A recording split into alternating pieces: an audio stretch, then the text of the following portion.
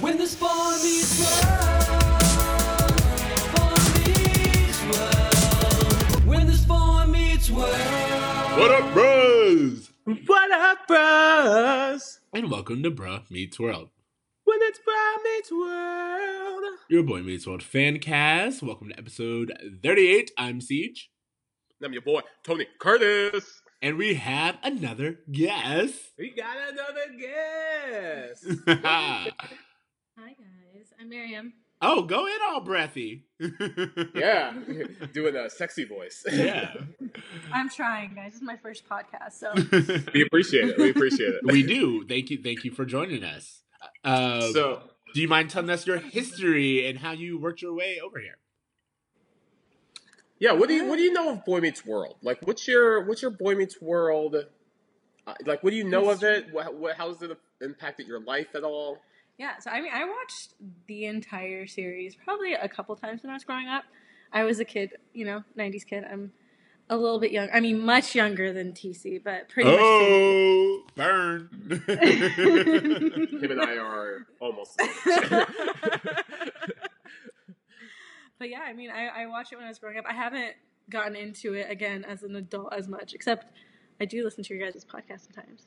Oh, Ooh. someone's trying to flatter us, and I'm here for it. It's working.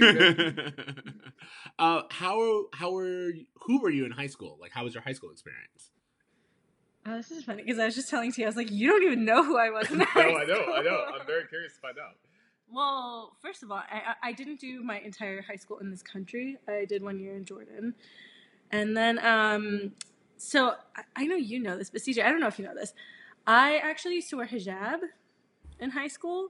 Okay. So I was like, conservative Muslim girl in high school, but I was not conservative like I was supposed to be, but I was actually really outgoing. I wanted to be friends with everyone. I had a secret boyfriend. I was definitely living a double life. Well, I know so that you were based a on teenager. Yeah. Well, I know that based on your approach with pepperoni. They're very fast and loose with these rules. So, do you mind for our listeners to explain how you and T know each other? Because there's clearly a familiarity there, and yeah. All right. Well, Miriam is my girlfriend. We've been dating for a few months now. However, she lives in California near you, and I live in Florida. So, Which is a terrible decision. I just want to put that out there. A terrible decision, but explains all of my frequent trips to California. Yeah, you guys, he But, wasn't just coming to see me, even though he made it seem that way. He was I purely for try no to reason. see as many people as I can when I'm in Cali, but hopefully I'll be there on a more permanent basis, so I won't have to squeeze as much in. But There we go. but yeah, we met via Instagram, actually. Yep. She slid in my DMs. Okay. DM slider. 100% true, though. She's a DM slider, and it just happened to work out. So here we are. That's great. I think that is making it's okay. Well, this is a perfect combination for this particular episode because the episode has a lot going on, I feel. And it explores what being in a relationship, getting in a relationship, even relationships ending. It does that whole arc in a succinct amount of time, but also it says very different things. And it comes at it from different angles, and I just want to get into that. I can't wait to discuss this Wendy character because Correct. there are so many times where I'm like, are we rooting for her? Is she crazy? Yes. Is she supposed to be this sweet girl? Because at times I'm like, I love her, and other times I'm like, chick crazy. So I have so much confusion around her, and it seems to me throughout the episode, the thing that was missing, and the thing that's missing for most failed relationships, is communication. Correct. And that's kind of what I picked up from this thing that, this relationship seems like it could have worked if only Corey had actually communicated his issues. Correct. Miriam? I don't know. I actually came at it from a totally different angle. I can see that. Obviously they were portraying her as this crazy girl who's trying to lock this guy down for life. But I think it actually had more to do with society's expectations of women, and her just being like a really hyperbolic example of somebody like going for it. Like the value, the worth of a woman, at least, and especially in like my dad's culture, is based on like building a family, building a home, you know, raising kids, and being like the selfless person who like takes care of a man. And it's like she like, you know, found Corey and decided to just like put all that energy into it, even though she's only like 13. Yeah. 13. Something like that. So yeah, I want to get into this. So let's get into the episode. I'll do the tell me about it. Tell me about it. There we go. This is season 2, episode 15. Breaking up is hard to do. Corey begins a relationship with classmate Wendy so he can attend a couple's party. Little does he know, Wendy sees the relationship as more than just an evening out. She is committed. At first, Corey finds her attention enduring, but soon believes she is obsessive and wants out. Eventually, he gives in to the relationship, only to have Wendy dump him for beginning their relationship on a lie. In a B story, Eric has trouble in school and finds a creative solution to dating. And in a C story, Feeney and Turner play racquetball. Creative is a great way to describe it. I was like, how do we say this? But yeah, right off the bat. So let's go with first impressions. Miriam, what did you say your first impressions were? Of just the whole episode in general? Yes. I might have like given away too much too soon, but yeah, I mean, I thought it was a really interesting, you know, way to, again, like portray like what is valued of a woman in society. I think that I mean, obviously the episode was really funny. Yeah. Like we laughed a lot during it, and the little skit when they were Elderly. flashing forward to Yeah. the future, old men. Like it was hilarious. I mean, the episode was really well made, but yeah, I think I had a lot to say about. Yeah, no, I actually think, like, so this particular episode, things are starting to come together. We're starting to use characters properly. We're starting to really see what the writers are trying to do, and everything's starting to come together. But I'm also confused by what their intentions are. You know, it's just like, it's still very much, are you trying to tell a story? Are you trying to teach a lesson? And I think Boy Meets World does this thing where they try to teach a lesson through story half-heartedly. I don't know. Well, I'll tell you this. To your point, we see a lot of characters in this episode. Like Jason pops up in this episode. Yeah. There's multiple female characters in here. We're seeing a lot of, you know, Turner and Feeney all have moments. Morgan pops up. Like everyone is used in this episode. Everyone but Topanga.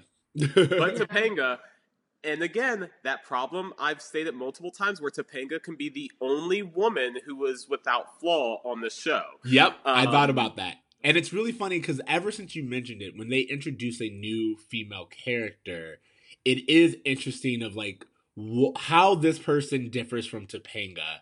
And, you know, is this a fully formed girl? Most likely not. You know, does she have... Well, it's just interesting because to Miriam's point, I do think that it's highlighting the expectations that are different between men and women when it comes to approaching love. Correct. And for this girl, love is like, oh, you wanna go out with me? I can tell my friends, like, this is legit? Sure, whatever. I don't care. Listen, Stephanie and Todd are having this party, and I was wondering if you'd like to go with me. Well, Corey, this invitation says couples only. Oh, that. Well, if we went to the party together, then we'd be a couple. I think you're just looking for a date. No, I'd really like to go with you. So you want to be a couple with me? Sure. You do? Yeah, I do. I do too. This is wonderful, Corey. Is it okay if I go tell my friends? Like, to him, he just wants to say he has a girlfriend. But to her, it's, oh, okay, I found someone who I can go on this journey that I was taught love is. Yeah. And that's what I think is kind of the main point that they're trying to draw, the parallels between what a man thinks love is versus what a boy thinks love is versus what a girl thinks love is.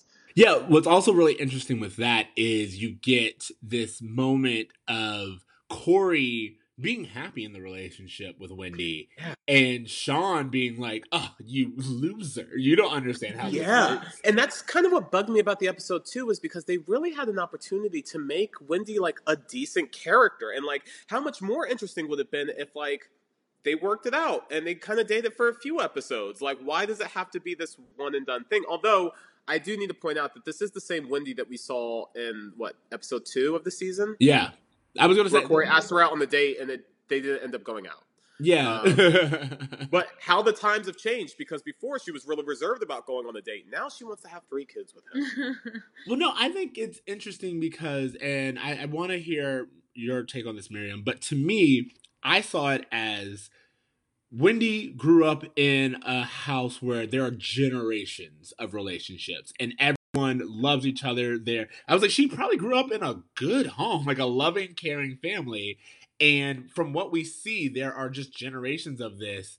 And they kind of paint that as a negative thing, number one, which I have a problem with. But on the other hand, so there's this young girl who's trying to replicate what she knows as a healthy marriage or a healthy relationship. And of course, she's going to jump into it a little wholeheartedly. And I feel like even if they removed the scene where Amy's like, oh, she is crazy, they would have done a really good job of painting her, because I think from what we see in the text and in the script, Wendy's actually, she's good. She stands up for herself. She knows what she wants. She's unapologetic. I think that's a great character. I think that's just a great character. However, the part that's bad is when they make her seem like she has the problem, even like a little bit. Like, oh, maybe she is crazy. And I think, that's where we really come up with this flaw. It also just seems to me that she doesn't actually love him. She's just doing what she thinks love is. Because the first time that she realized that he lied to her, like, no discussion, relationship done. Yeah, I was planning my entire life with you. We were going to have kids. We were going to have all this stuff. Oh, you told me one lie before we even had a relationship? This is over. Not saying that's a bad thing, because you obviously, you don't want to be with a liar. But it just showed me that, there was so much energy into giving Corey this love, and she was so quick to drop it without having a conversation, without discussing it and working it out. I don't know that she really loved him. It just seemed like she was mimicking what she saw. Well, go ahead, Miriam. You were going to say something. No, she definitely doesn't love him. Yeah. She's 13 and she met him. She started going out with him a week ago. But Amy actually said it in the episode. She's like, hey, she's just a little girl trying to play house. And I totally agree with that. That's exactly what she is. She's just, she's a 13-year-old girl who has this opportunity to put herself in the shoes of, like you said, CJ, these women who she grew up with. Having the 3 kids, the husband, the cooking.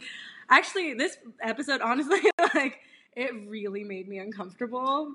It really did, because I was just like, oh man, especially in Jordan. So, I'm sure you guys, growing up in the South had a lot more of that, family unit. I don't know, at least from what you told me. Yeah. But, in Jordan, I mean, I would describe Jordan, by the way, let me just put a disclaimer out there.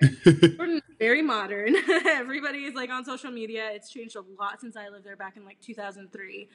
But when I lived there, it was very much like this. That is exactly how it is. It's 1950s America. If you guys remember Mona Lisa Smile, yeah, you know how she was super smart, and then she was just expected to get married and live that life. That's what it's like in Jordan. My cousins who, I'm basically the oldest girl to not be married at this point. And I'm a kind of, totally the opposite of what I should be and what was expected of me. But, welcome to the club. What's that? I said, welcome to the club. I know, right? I know, CJ. I was like, you know what? You could probably relate to this. Just a little bit. Just a little bit. Yeah. But yeah, in Jordan, and, in a lot of different cultures, it's really, you have this path painted out for you as a woman or as a girl that, hey, it actually doesn't matter, how educated you are. It doesn't matter how successful you are in business. It doesn't really matter how independent you are. At the end of the day, your work, what you're supposed to do, and the mission, your mission as a woman is to get married, have kids, and take care of your man. And, you know, like, I really saw this little girl just saying, like, basically owning that and really trying hard to be that when, like, obviously she's way too young for it. Also, she doesn't see, like, the other path. Yeah. She doesn't see that there's another way. Can we get into the roll call real fast? Because I was I gonna want say- to make sure that we are addressing some of these characters that have popped up. I was gonna 'Cause say, Eric has a so character. with the roll call this week, I have the collection of characters, but it's a little weird because we get a lot of returning characters. We get a lot of returning characters with Wendy. Jason makes a return again, you know, and so we do have like people that we're familiar with that we don't actually have as the main cast, but we get some new characters, and I love that you brought up Dominique, because Dominique, I think, is worth talking about. I had some real issues about this. So real fast, just to kind of touch on Eric's story, this is the first time we're seeing Eric get a hard time for doing poorly in school. This is going to be a reoccurring theme that we continue to see. His issues with school are actually going to keep him from graduating eventually. So it's kind of interesting to see the first touches of that now. Exactly. But We get Eric wanting to be a weather guy for the first time. Yes, mentioning that. But just this whole idea of this adult woman sexually satisfying the urges of teenage boys in a way that it seems as though she's aware of. I don't know, man. It made me feel real uncomfortable. So here's the thing. I agree with you, and I definitely don't like this. However, when I'm watching this series now, I now look at it through the lens of, oh, this is a male gaze version of this situation. So, like, in my mind, I'm like, she probably is just like, Eric has really great hair, and it's like, you know, he's a great person to work on. But in his mind, this is hugely sexualized, and she wants it. She's got to have it. And that's how I look at this situation. Like, I'm like, all right, looking at this through this straight male gaze, this is how they think the situation went, when in reality, she's probably just like, dude, you're a paying client who comes in all the time. I'm not trying to let this go. I'm also just very curious at, they seem to get multiple haircuts. Their hair never changes. Go ahead. You were saying, Miriam? Oh, I was just gonna say, like, you hit it on the nose. It's totally the male gaze perspective. I kind of relate to this because oftentimes when you're working with men professionally as a woman, there's this line that you have to, like, teeter, you know, so that they know, like, hey, this is business, but I can still be friendly. You know, I encounter that a lot because I am in, like, a client-facing position. I'm in a sort of like a sales role, so I do work with a lot of men. Sorry, that sounds like really strange. Yeah, I work with a lot of men, mostly at night, with alcohol at bars. You do know that Seriously. there are other options, TC. You can work with men. That's what I'm saying. That's exactly what I'm saying. Yeah, Look I'm at just you. messing around. Look I'm at just messing with just you. He came straight to the table. Yeah, right? But yeah, I mean, I even have to work with that in my own, like, I've had it happen where clients, you know, male clients, again, let me clarify what I do here. 'Cause I work in scientific staffing. Okay, yeah. So my clients are, you know, they're usually like scientists, they're lab managers, they're, you know, The cast of Big CEOs, Bang. basically. So yeah, you know what? That's a really good point. Some of them don't get a lot of attention from girls. So, you know, for me, when I, you know, do talk to them, and I do have to, like, get to know their teams, get to know them, get to know what they like, and, you know, they're a candidate who's going to, you know, be a good cultural fit, not only like skills wise. I do actually have to spend a lot of time with them. And we do like lunch meetings. So there are, you know, things that can be, you know, interpreted, yeah, exactly, incorrectly. So I do have to kind of. So have you ever had to Gotcha. flat out, like, tell someone, like, hey, this is work, stop fucking around? Yes. I believe that 1,000%. Yeah. I mean, so, and what's interesting about that is, I guess what I'm trying to ask is, how would you interpret Dominique's relationship in this situation? Like, where do you think her motivation is? I mean, I there's a lot of times that women know, like, Yeah. and men. I will not limit it to just women. Know that, hey, like, it's not just. I know I have something that like you like, and maybe you're gonna come to me more often. You're gonna pay more to be, to have your hair done by me. Yeah, maybe she has an element of that, but I don't think she's getting off on doing this kid's I don't think hair. she's getting off either, but I don't think she's not encouraging this sexual attraction that this kid has for her for the sake of profits. Yeah, but I mean, here's the thing. I think you're not wrong that I would say that if she was like cutting his hair like after hours or like in this like remote location, it would be even more weird. She's at her job and he's coming in. So honestly, like I said, I think it's just like this interpretation, and it's of course for the TV show, it's great and it's funny to like see him like try to reject her and her being like, "Oh, you're making me angry. I'm gonna have to like really get rough with you." You know what I mean? All this, Yeah. really sexual, non-sex scene. But I think ultimately, also, what I was going to say is that I remember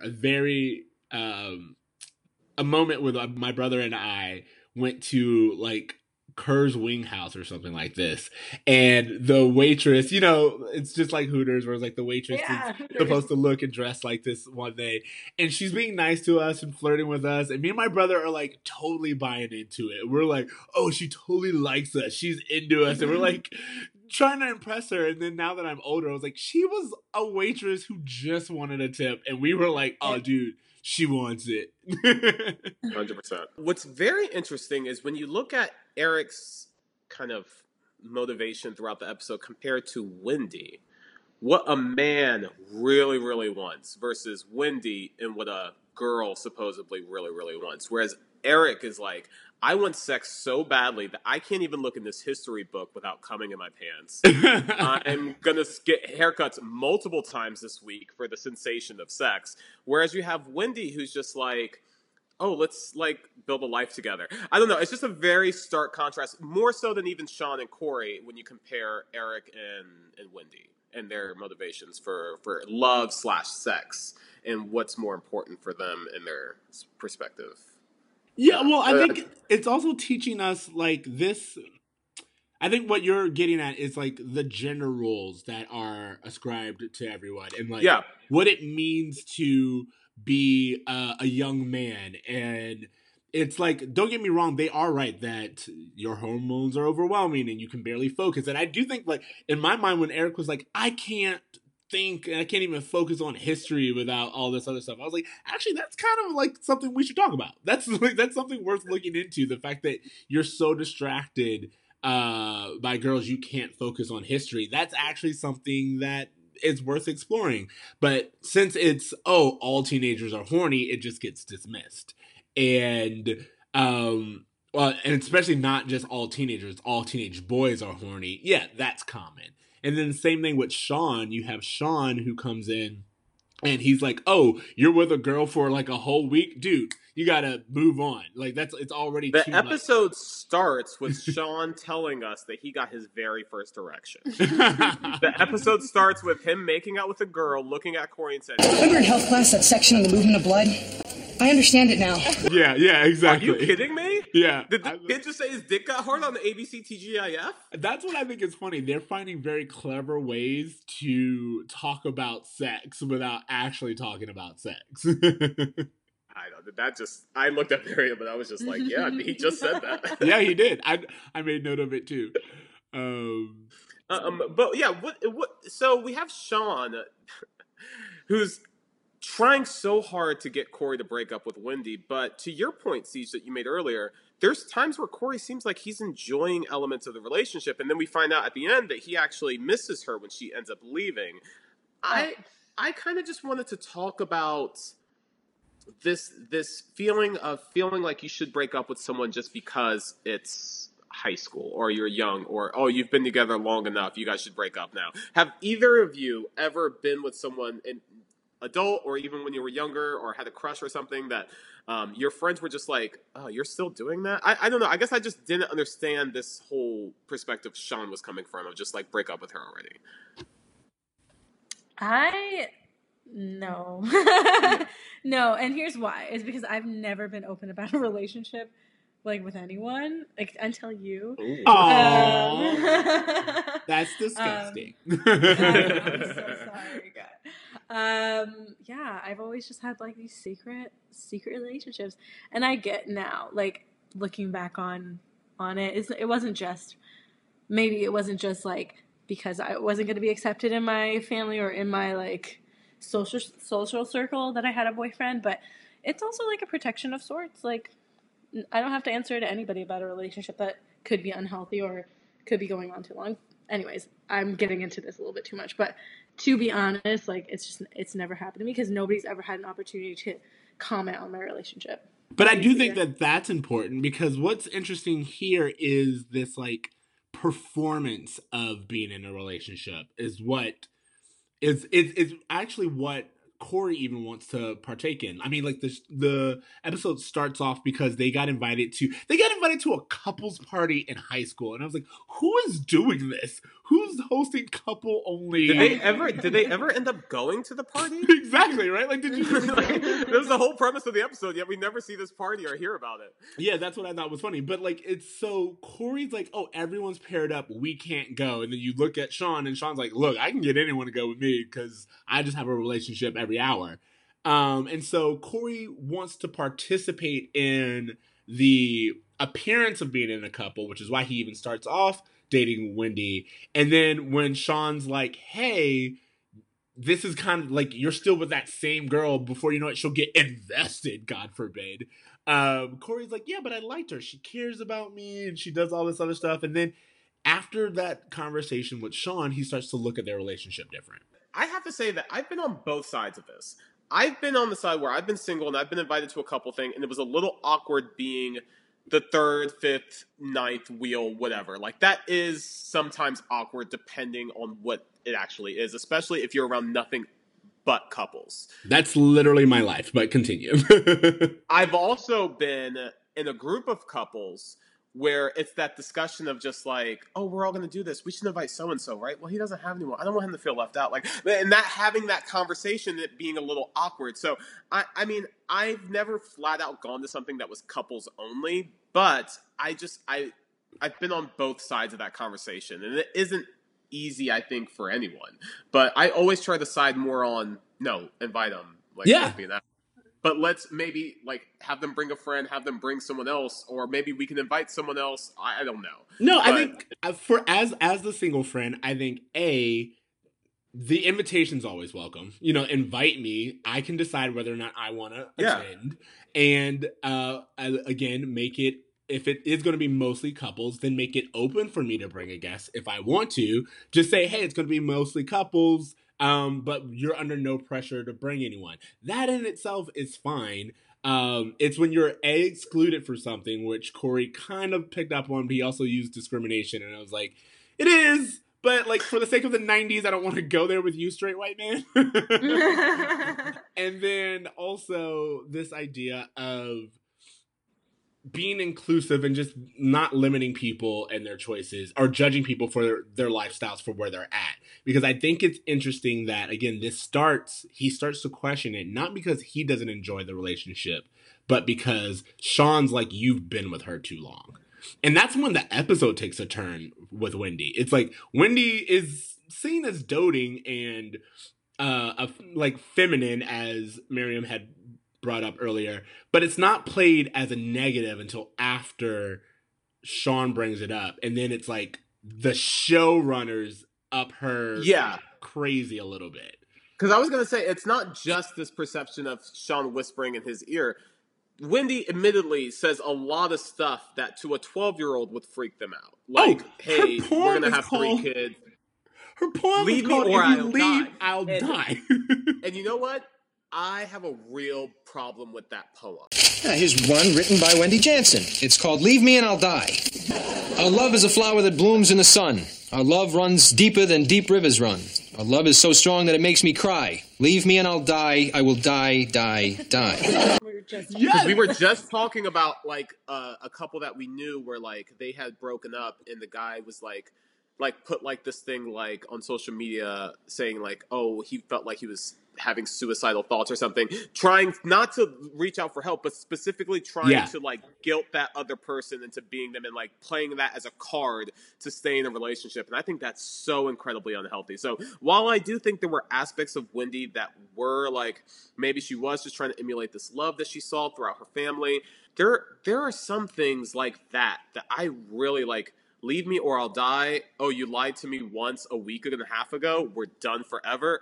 There's something going on with this chick. Yeah, but I think, okay, again, and I'm not like defending Wendy as a stable person at all, but, as a woman who grew up in a culture where that, was basically and is still kind of expected of me, like I can understand where she's coming from with that poem, like maybe, hey, girls are hormonal too, when you fall, like when you have this crazy crush, and I'm sure you guys have like experienced this, when you have this crazy crush, like you do really feel like, oh my god, like I don't know what this feeling is, it's hormones.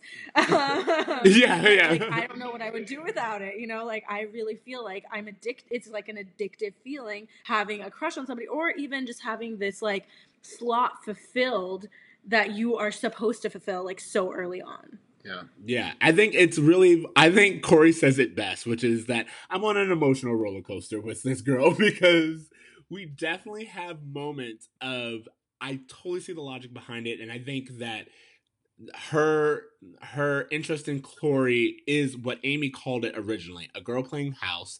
And she's just into him and she's behaving how she believes she should behave. But there are moments where it's like, leave me and I'll die, or the fact that like she knows about Eric and Jason, and I was like, can I wear your wedding dress? Yeah, this is before Facebook, and I was like, girl knows all his history and his class schedule, and Facebook isn't even a thing, so she did some research.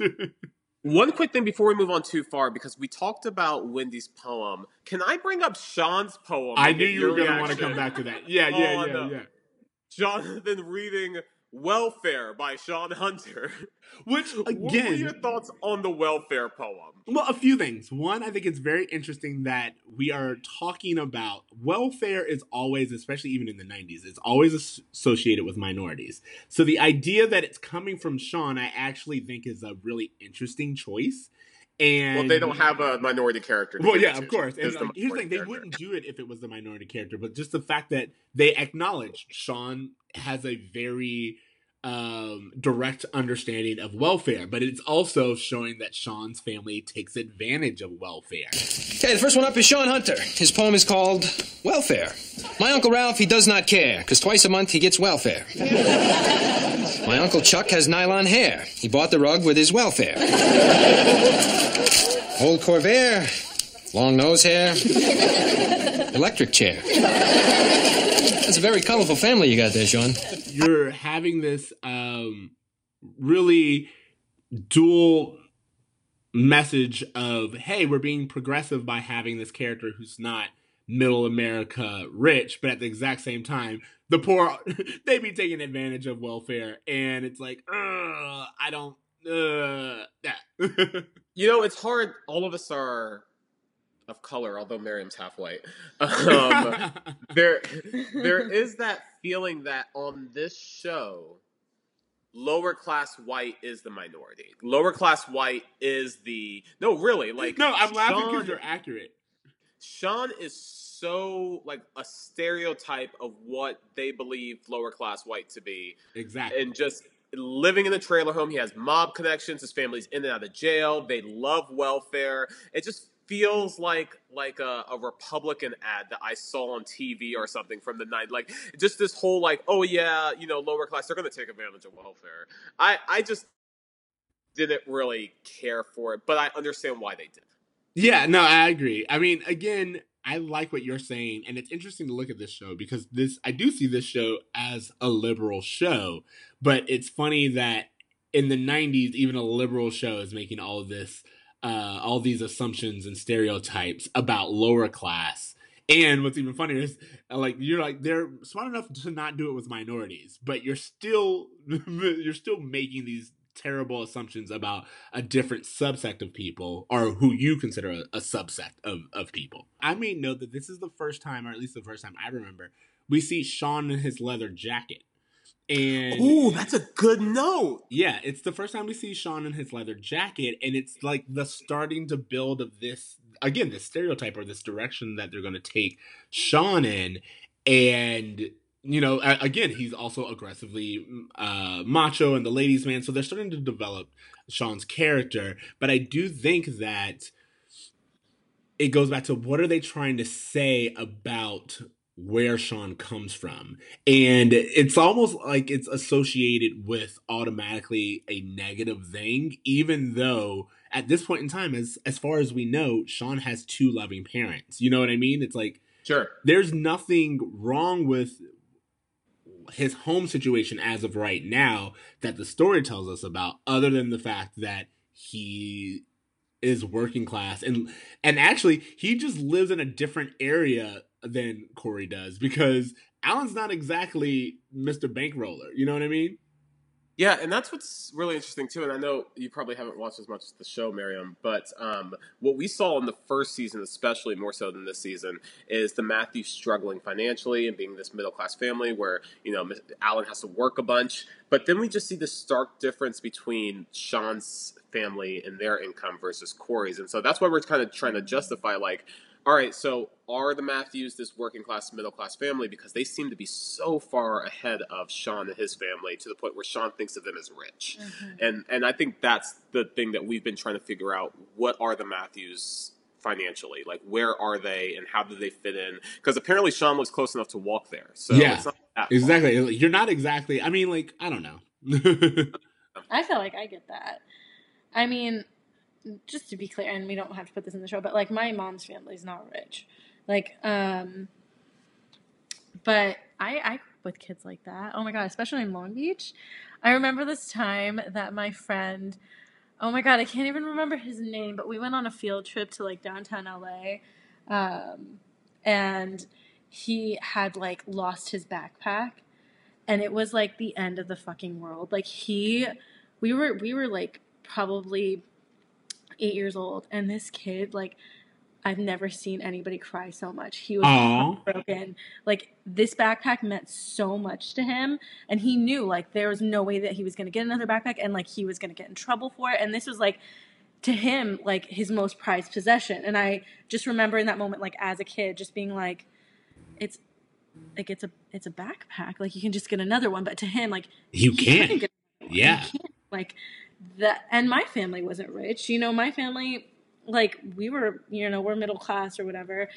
But I do remember, like, because I remember it so vividly. Like, there's a big difference. You know, you can be going to the same school and have 2 totally different lives. You're right. Yeah, I think that's actually very, very interesting. I'm glad you shared that story, because it does remind me of, like, there's so many things, especially with our time in high school, that I think about. And, you know, there's this time where I was very fortunate to not necessarily be the poorest friend in the group or anything like that, but also there were times where it's like I did feel like the other, you know, like the kid from the other side of the tracks. Like, I remembered, like, having to take the bus, looking in at a group of people who seem to have everything. Exactly. And you're right, like, measuring things differently. Like, I would be like, someone would be like, oh, let's just do this. And I was like, well, I can't afford to do that. You know, it's like or like, I can afford to do that, but like only under this pretense, and like, I have to behave this way. So it looks like I'm still, you know, like, as with everyone else, but like, do other people really know that I'm not, or am I pulling this off? You know, there's just a lot that comes with that. Sure. Oh my gosh, yeah. Or if you're, again, this might be like totally off topic, but like, both of my parents came from like very poor families, like on both sides. So like I said, my mom is white, but she came from like basically, like, she was very poor, and she got her first job when she was 13. Yeah, wow. She worked her whole life, and she got married to my dad when she was like just turned 18, like a week afterward. And my dad, same thing. Like, he grew up, you know, and I struggled with my dad growing up, and like, as I've gotten to know him, like, as an adult and as a person, like, I get some, like, sometimes I get it. But, like, he grew up with my grandfather was a truck driver, and my grandmother was, like, a stay-at-home mom because that's the only choice in back time. But, like, you know, I wasn't necessarily a rich kid, or I wasn't even close. Like, I was considered, like, a, you know, of lower, you know, socioeconomic status, I guess, when I was growing up.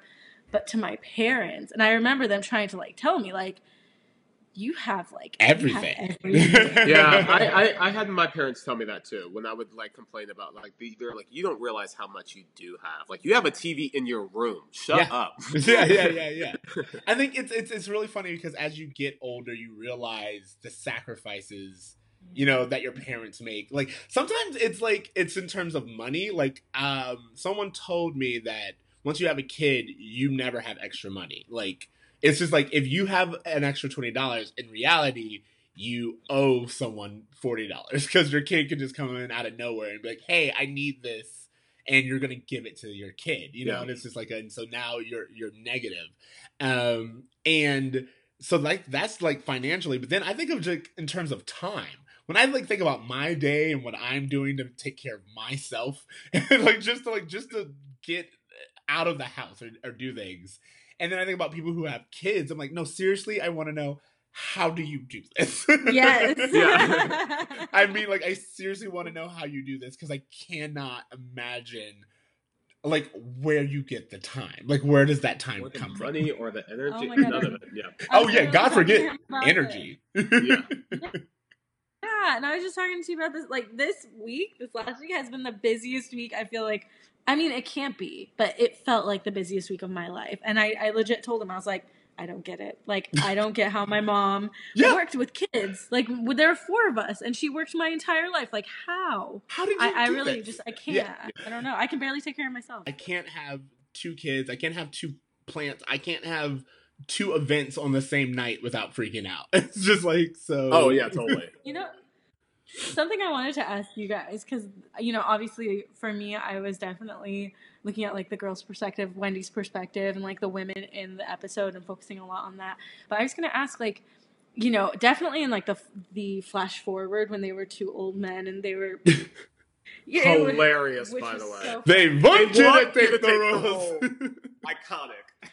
It is. Here's the thing. It's as iconic of a Boy Meets World moment as Underpants. It's just like, there are just, like, certain moments with Boy Meets World where it just lives throughout, and this was one of those scenes. So far beyond even this episode. I just feel like this is just a really iconic moment, and it's one of those moments that in the series finale they flash back to. Exactly. Again, it's one of the most pervasive Boy Meets World moments. But going back to your point. Yeah, go ahead, what we're saying. Oh, I was just going to ask about, like, the idea of a man's success in life, right? Because I think it's pretty clear that you can, or at least what I got, is, like, hey, a woman's success is if she snags a man, gets her to commit to her for, like, you know, her whole life, have kids, take care of them, know how to cook. Like that scene where she's making scalloped potatoes. She's 12.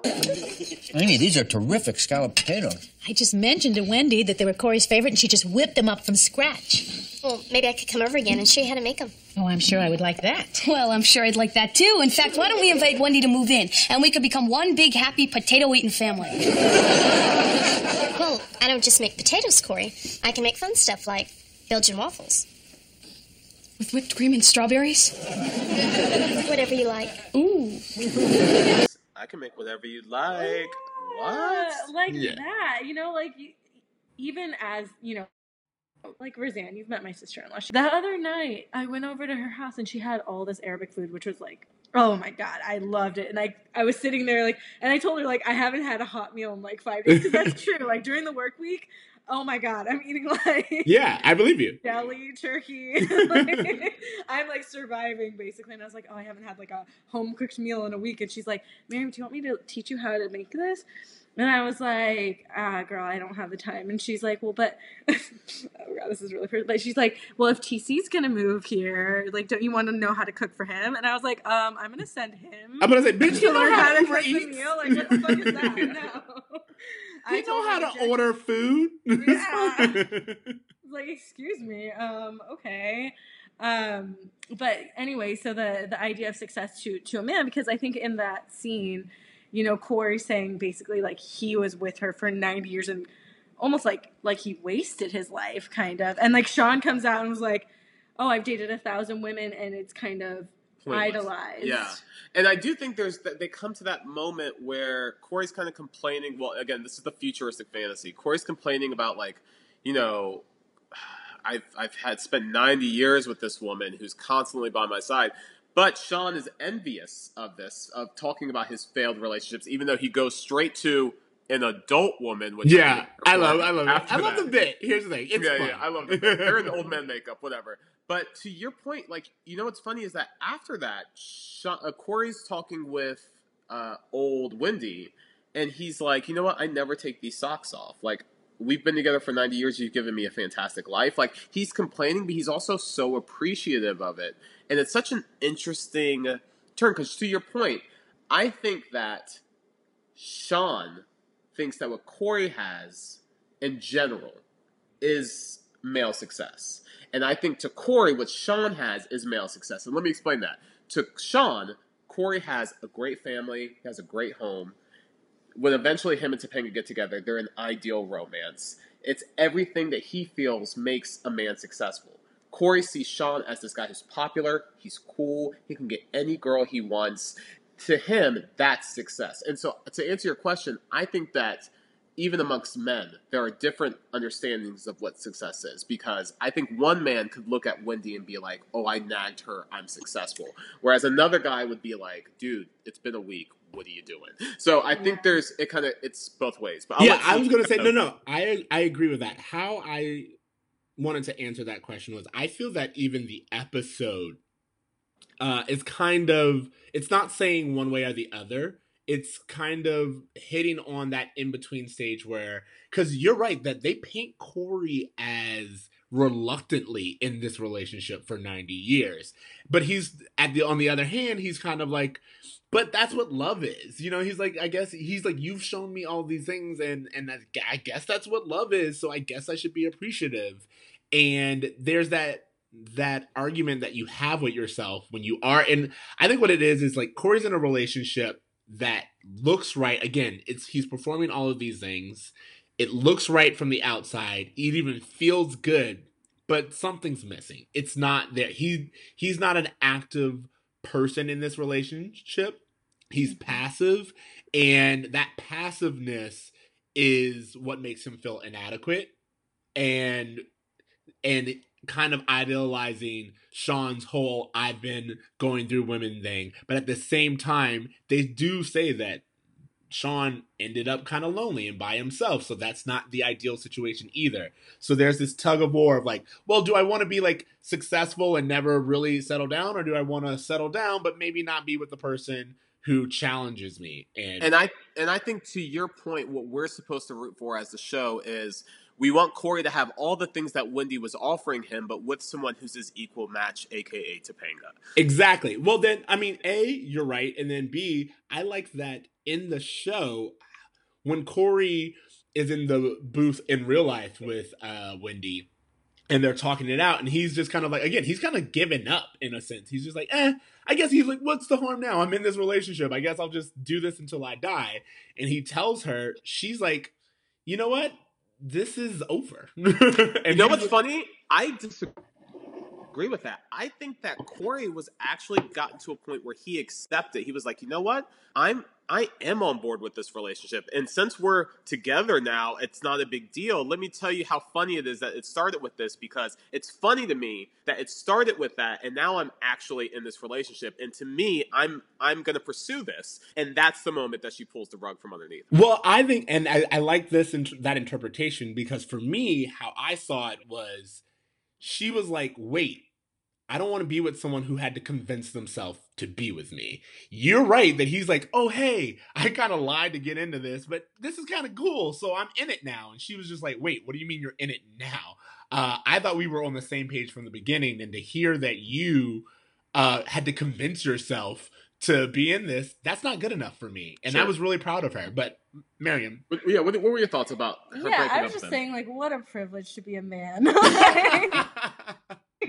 What what is this? Like, there's a girl who's trying to like take care of you your whole entire life, and oh my god, when she was like, well, do you like it? Did you remember her asking, like, do you like that? It broke my heart. I was just like, girl, get the fuck out of there. He doesn't appreciate you.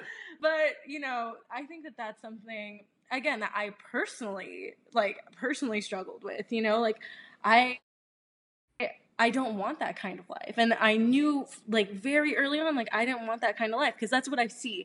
Like, oh my God, my aunts in Jordan, you've never seen people work so hard. You know, their husbands, like, you know, have jobs or whatever. But, oh my gosh, like, I saw my aunt raise 6 kids, have a hot meal for every single meal.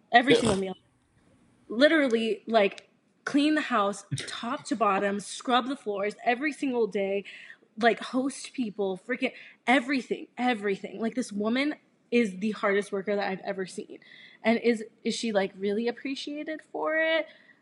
I don't know. You know, I don't know if she you know, gets the credit that she deserves. But nowadays, and I think, you know, we're not there yet, but there's another choice, you know? There's another choice that you make for yourself, or that I personally had to make for myself. Which is, you know, like, you don't have to be somebody's wife. You don't have to take care of somebody. Like, you can make your own life. And if I choose to be in a marriage or choose to be in a family, like, it's going to be the dynamic that I want it to be, where you are equal and you are, you know, taking care of each other. And so you think that Wendy, her journey isn't finished yet, because eventually she needs to make that choice for herself. I hope so. I don't know if she's going to make it, because she's living in a house of people who are showing her that success is what she's trying to strive for. But I mean, I hope that Wendy changes. I hope she sees that. And we never see her again.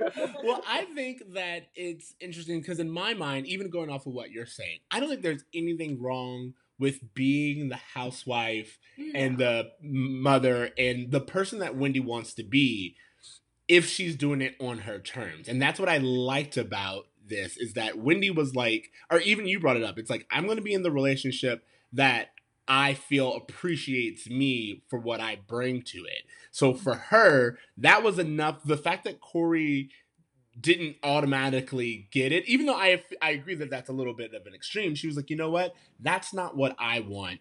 It's going to probably eventually turn into resentment. You know, it's like she doesn't have the words for it. She's like, no, but eventually you'll resent what I'm doing for you, and I'm doing it out of love. So if that's the case, no, I don't want any part of this. And that's kind of what I do like about this story. But I feel that that's my interpretation, not necessarily what the writers wanted the story to be. You know what I mean? Totally. We are getting a little pressed for time, so I want to move on a little bit if possible. There's a few things I want to bring up. One of them is in the future flash forward scene, Corey turned into an old Jewish man. Yes? No? Yes, he did. And I love it. So again, there's this, we have to talk about the scene a little bit. We hit on it. Not only is it like comedically fun, and it gives us the roles line, but also I was like, where did Ben Savage get this interpretation? Because it's, first of all, it's so accurate. And then you have him just like slowly stealing the little packets and everything about Sweet and low, rolls, everything. Tabasco, anything that's on the table, he's casually putting into his jacket while talking. How long you been married? Who? What? They want you to take the roles! It's Mr. Rogers so cartoon. dead on. Even when he comes, like when Sean comes in, he's like, Corey, is that you? He's like, Sean, I come to this table every day. Every day you 4:30 early bird special.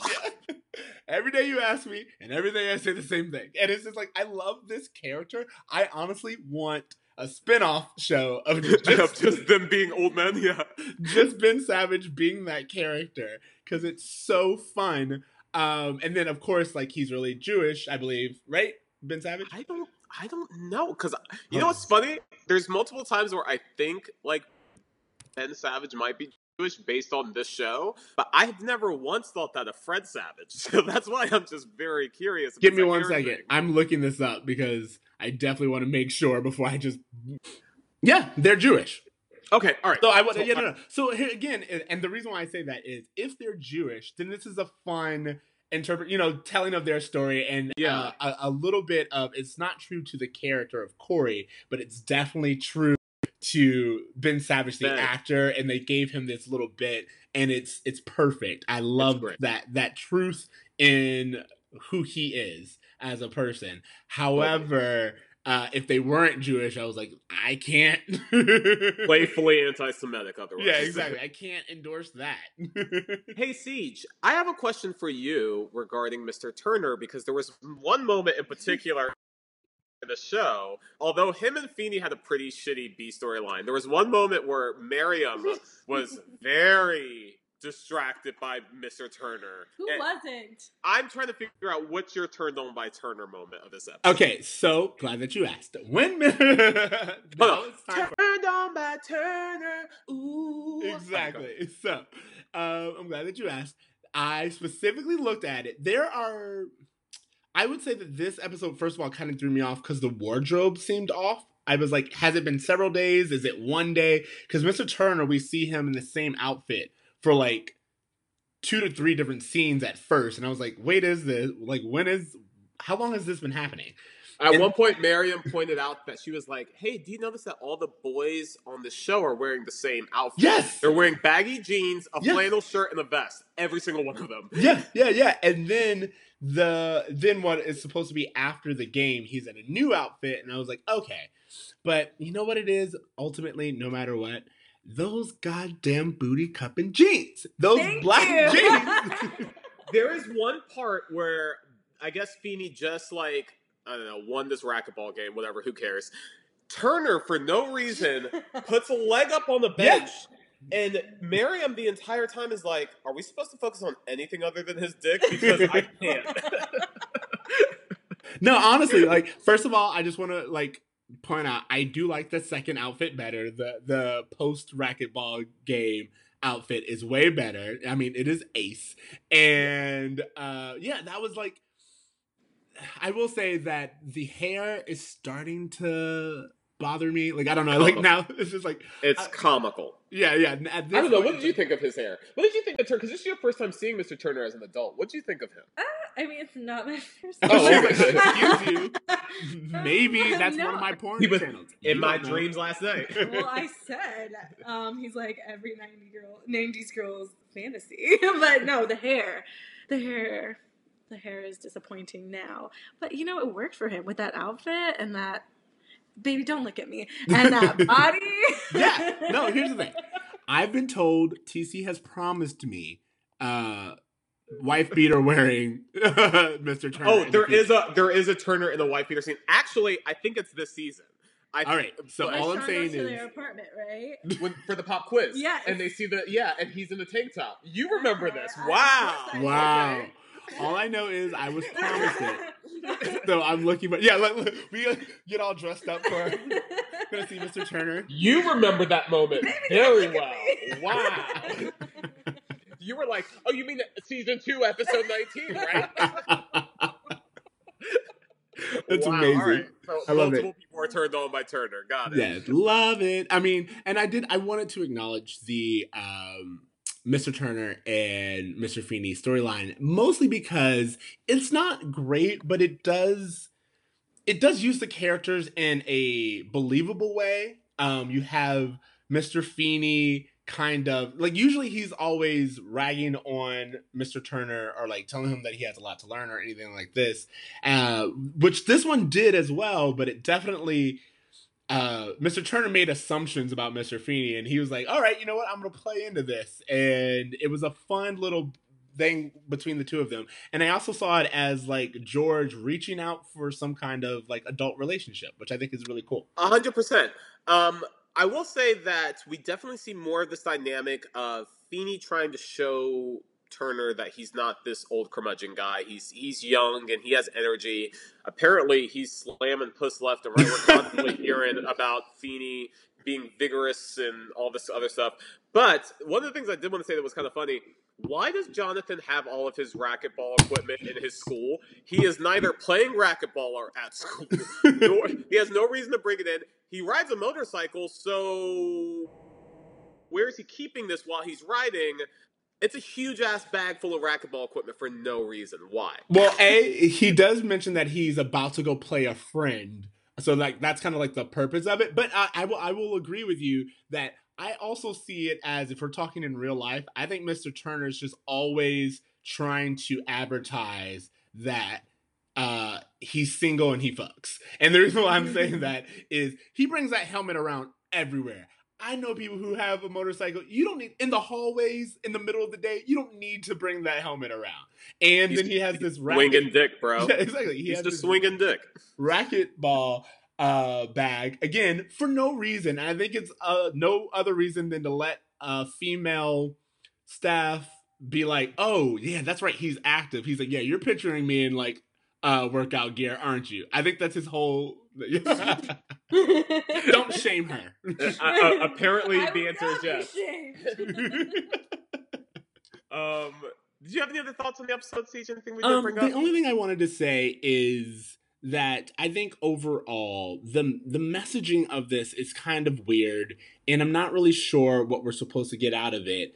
At the end, when she breaks up with Corey's like, I miss Wendy, and I think I think what's interesting about that is it's kind of the writer's way of saying like, hey, there are going to be times where you feel that this is too much or someone's coming on too strong, but you may actually not be appreciating this person for what they were bringing to you. You know, I don't know. It's a very convoluted message, but I feel like there was something to be said about Corey being like, oh, hey, I kind of thought I was above this, but in reality, I miss her. So, do you have anything we didn't discuss? No, I actually was going to bring up the same thing as, you know, when they actually got Corey's disappointed. It's like, hey. You know what I noticed in that? He's disappointed he does not fight for her. He does not say, I don't want this. He doesn't want to say, like, I want to be with you. He lets it happen, but then he's like, oh, no, I want her around. But it's so typical. Honestly, like, it's so typical of my relationships and my friends' relationships is that, you know, people tend to, and you probably can relate to this too. It's not just a woman thing, or a female thing, but just being taken for granted in a relationship. Sure. A lot. Because, again, there's really high expectations of what a woman is supposed to bring and not necessarily the same of a man. So, bra moment. Bra moment. Okay, so the bra moment is the moment that we see in the show that for whatever reason it's like, whoa, this doesn't align with 2018, like how far we've come in this since the show originally aired. And I think is this idea of a woman having to do all of these things in order to win over a guy. She felt like she had to memorize his schedule, be there all the time, make him his favorite food. Like she's doing all of this when she really doesn't have to. And so I think for me, and it seems like for Miriam as well, and I don't want to speak for you, but that's something that I was like, bruh, why are you doing that? So, yeah. No. Go ahead. Yeah.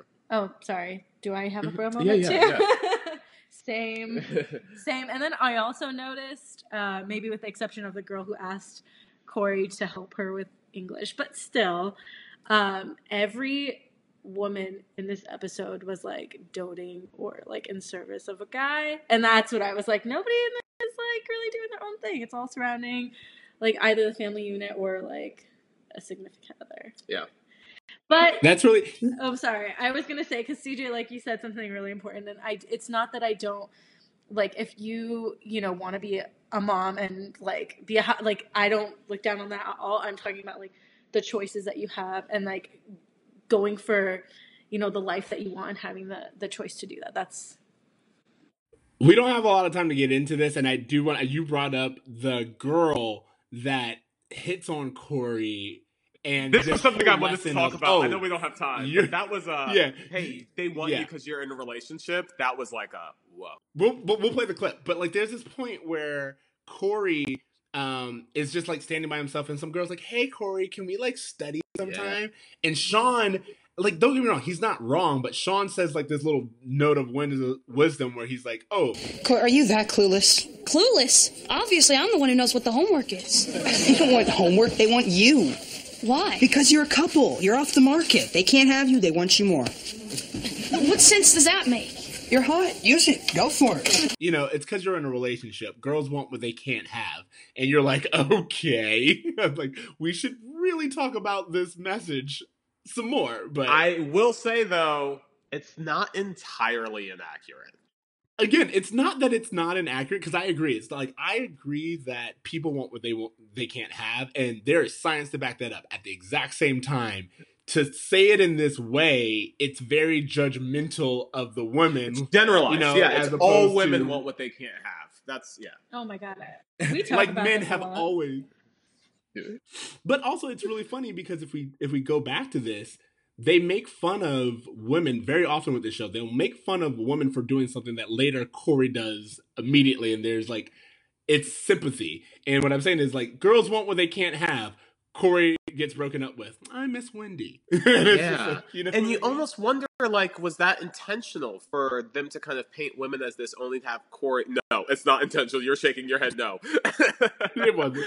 Here's the thing. I think it's what we talked about, where it's like, when you look at it again, you see these mirrors, but it's more hypocritical than it is trying to, like, purposely show the common ways that people want what they can't have. Yeah. Do you have a grade for this episode? We typically grade our episodes between A through F, depending on how much we enjoyed it, how well it was written, how well it ages. Yeah, I would give this one like a B plus. Yep. Yeah, I thought it was actually really funny, really entertaining. If you can talk about it and think about it the way we have, and it's, I think it does have like kind of a lesson or a good meaning. But again, for me, just seeing that made me really uncomfortable because it was kind of like looking at my own 13-year-old self. Wow. Yeah. I agree. I give it a B plus simply for they want us to take the roles. It's a decent enough episode, but there's an iconic moment that I have to take into consideration, and because of that, it gets the B plus for me. You guys really convinced me, because I was on a B. This is going to get a B. But when I think about the iconic, they want you to take the role. Almost borderline to where, like, if you were to shout that at a public place, there's a chance that someone would know what the hell you were talking about. I absolutely agree, because I saw, like, I forgot what it was, but something happened where a reference to they want you to take the roles was said in an unlikely space, and I was like, Boy Meets World reference! Yes! So B plus. Okay. So how about homework? Do you have any homework?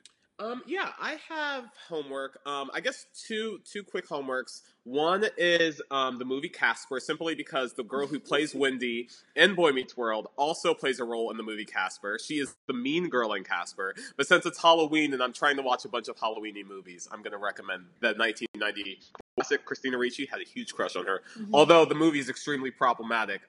We can discuss it later, but we're essentially rooting for this girl to be in a love relationship with a dead kid. I don't want to get into it too much, but there's problems. Yeah, I'm gonna look. Actually, let me watch it and then get back to you. I really like it. And what was my other one is just a podcast called Today Explained. If you've watched Explained, the Netflix show by Vox, they also have a YouTube series. But basically, it's just going through the news of the day, and what I really like about it is they're not really taking a position either way. They're simply just explaining to you what's going on. So, for example, I just heard an episode about the election that's happening in Brazil, and it didn't take a position either way. It just kind of gave you the facts so that when you're watching the news, you can understand it. So watching the news and you're like, I'm not really sure what's happening here. Today Explains a great way to just kind of get really just plain, no-nonsense explanations. So that would be my recommendation. Marion, do you have anything, any movies you've seen, any books you've read, anything that you would like to recommend to anyone? I just started reading a book called Power, which it kind of hits on like feminism and women's. I can't really get into it, but maybe I'll just put that out as homework. Disclaimer: I have not yet finished it though. Who's the author? Do you know? No, I don't. No, we don't. I'll look it up while you guys.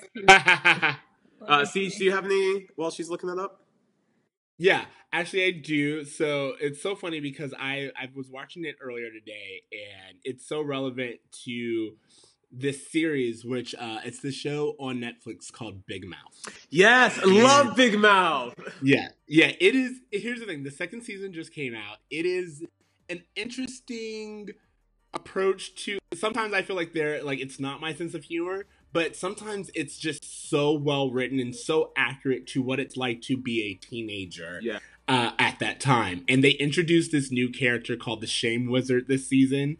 And again, it's just perfectly done because the Shame Wizard like approaches each and every child differently, and he has a different thing that he says, but they also kind of explain the relevance of the character and like why shame is kind of important in our in a society. So it's just a really good show that also explores puberty and growing up and making these difficult relationship decisions, and I just think it's worth a listen. Awesome. Yeah. All right, so that is... Oh, wait. Who's Go your... ahead. Sorry, I was gonna say. So the book The Power is by Naomi Alderman, and it's described as our generation's The Handmaid's Tale. And the premise is like, what would happen if women suddenly possessed a fierce new power? But the way that I'm reading it is like when you actually discover the inherent power that you have as a woman. So it's actually pretty interesting. I'm actually really excited to read that. That sounds really good. I'll add it to my list. All right, so thank you for listening to Bruh Meets World. Remember, you can find us on Spotify, iTunes, Stitcher, all the places. Make sure you leave us a rating. We love ratings. And you can follow us on Twitter and Facebook at Bruh Meets World, or email us at bruhmeetsworld@gmail.com. You can find me on Twitter at Extra Siege. That's XTRACEEJ. Timothy. You can find me on Instagram at A Brave of Me. You can also follow me on Twitter for Anna Kendrick RT, Anna Kendrick Retweets, where I retweet everything that Anna Kendrick tweets. Mary, do you have anything? I don't want to be found. All right, there you go. Leave her alone. Okay. So we really appreciate you guys so much. Remember to dream, try, and do Dream, good. try, and do good, guys. I like it. Later, brah. Later, bros.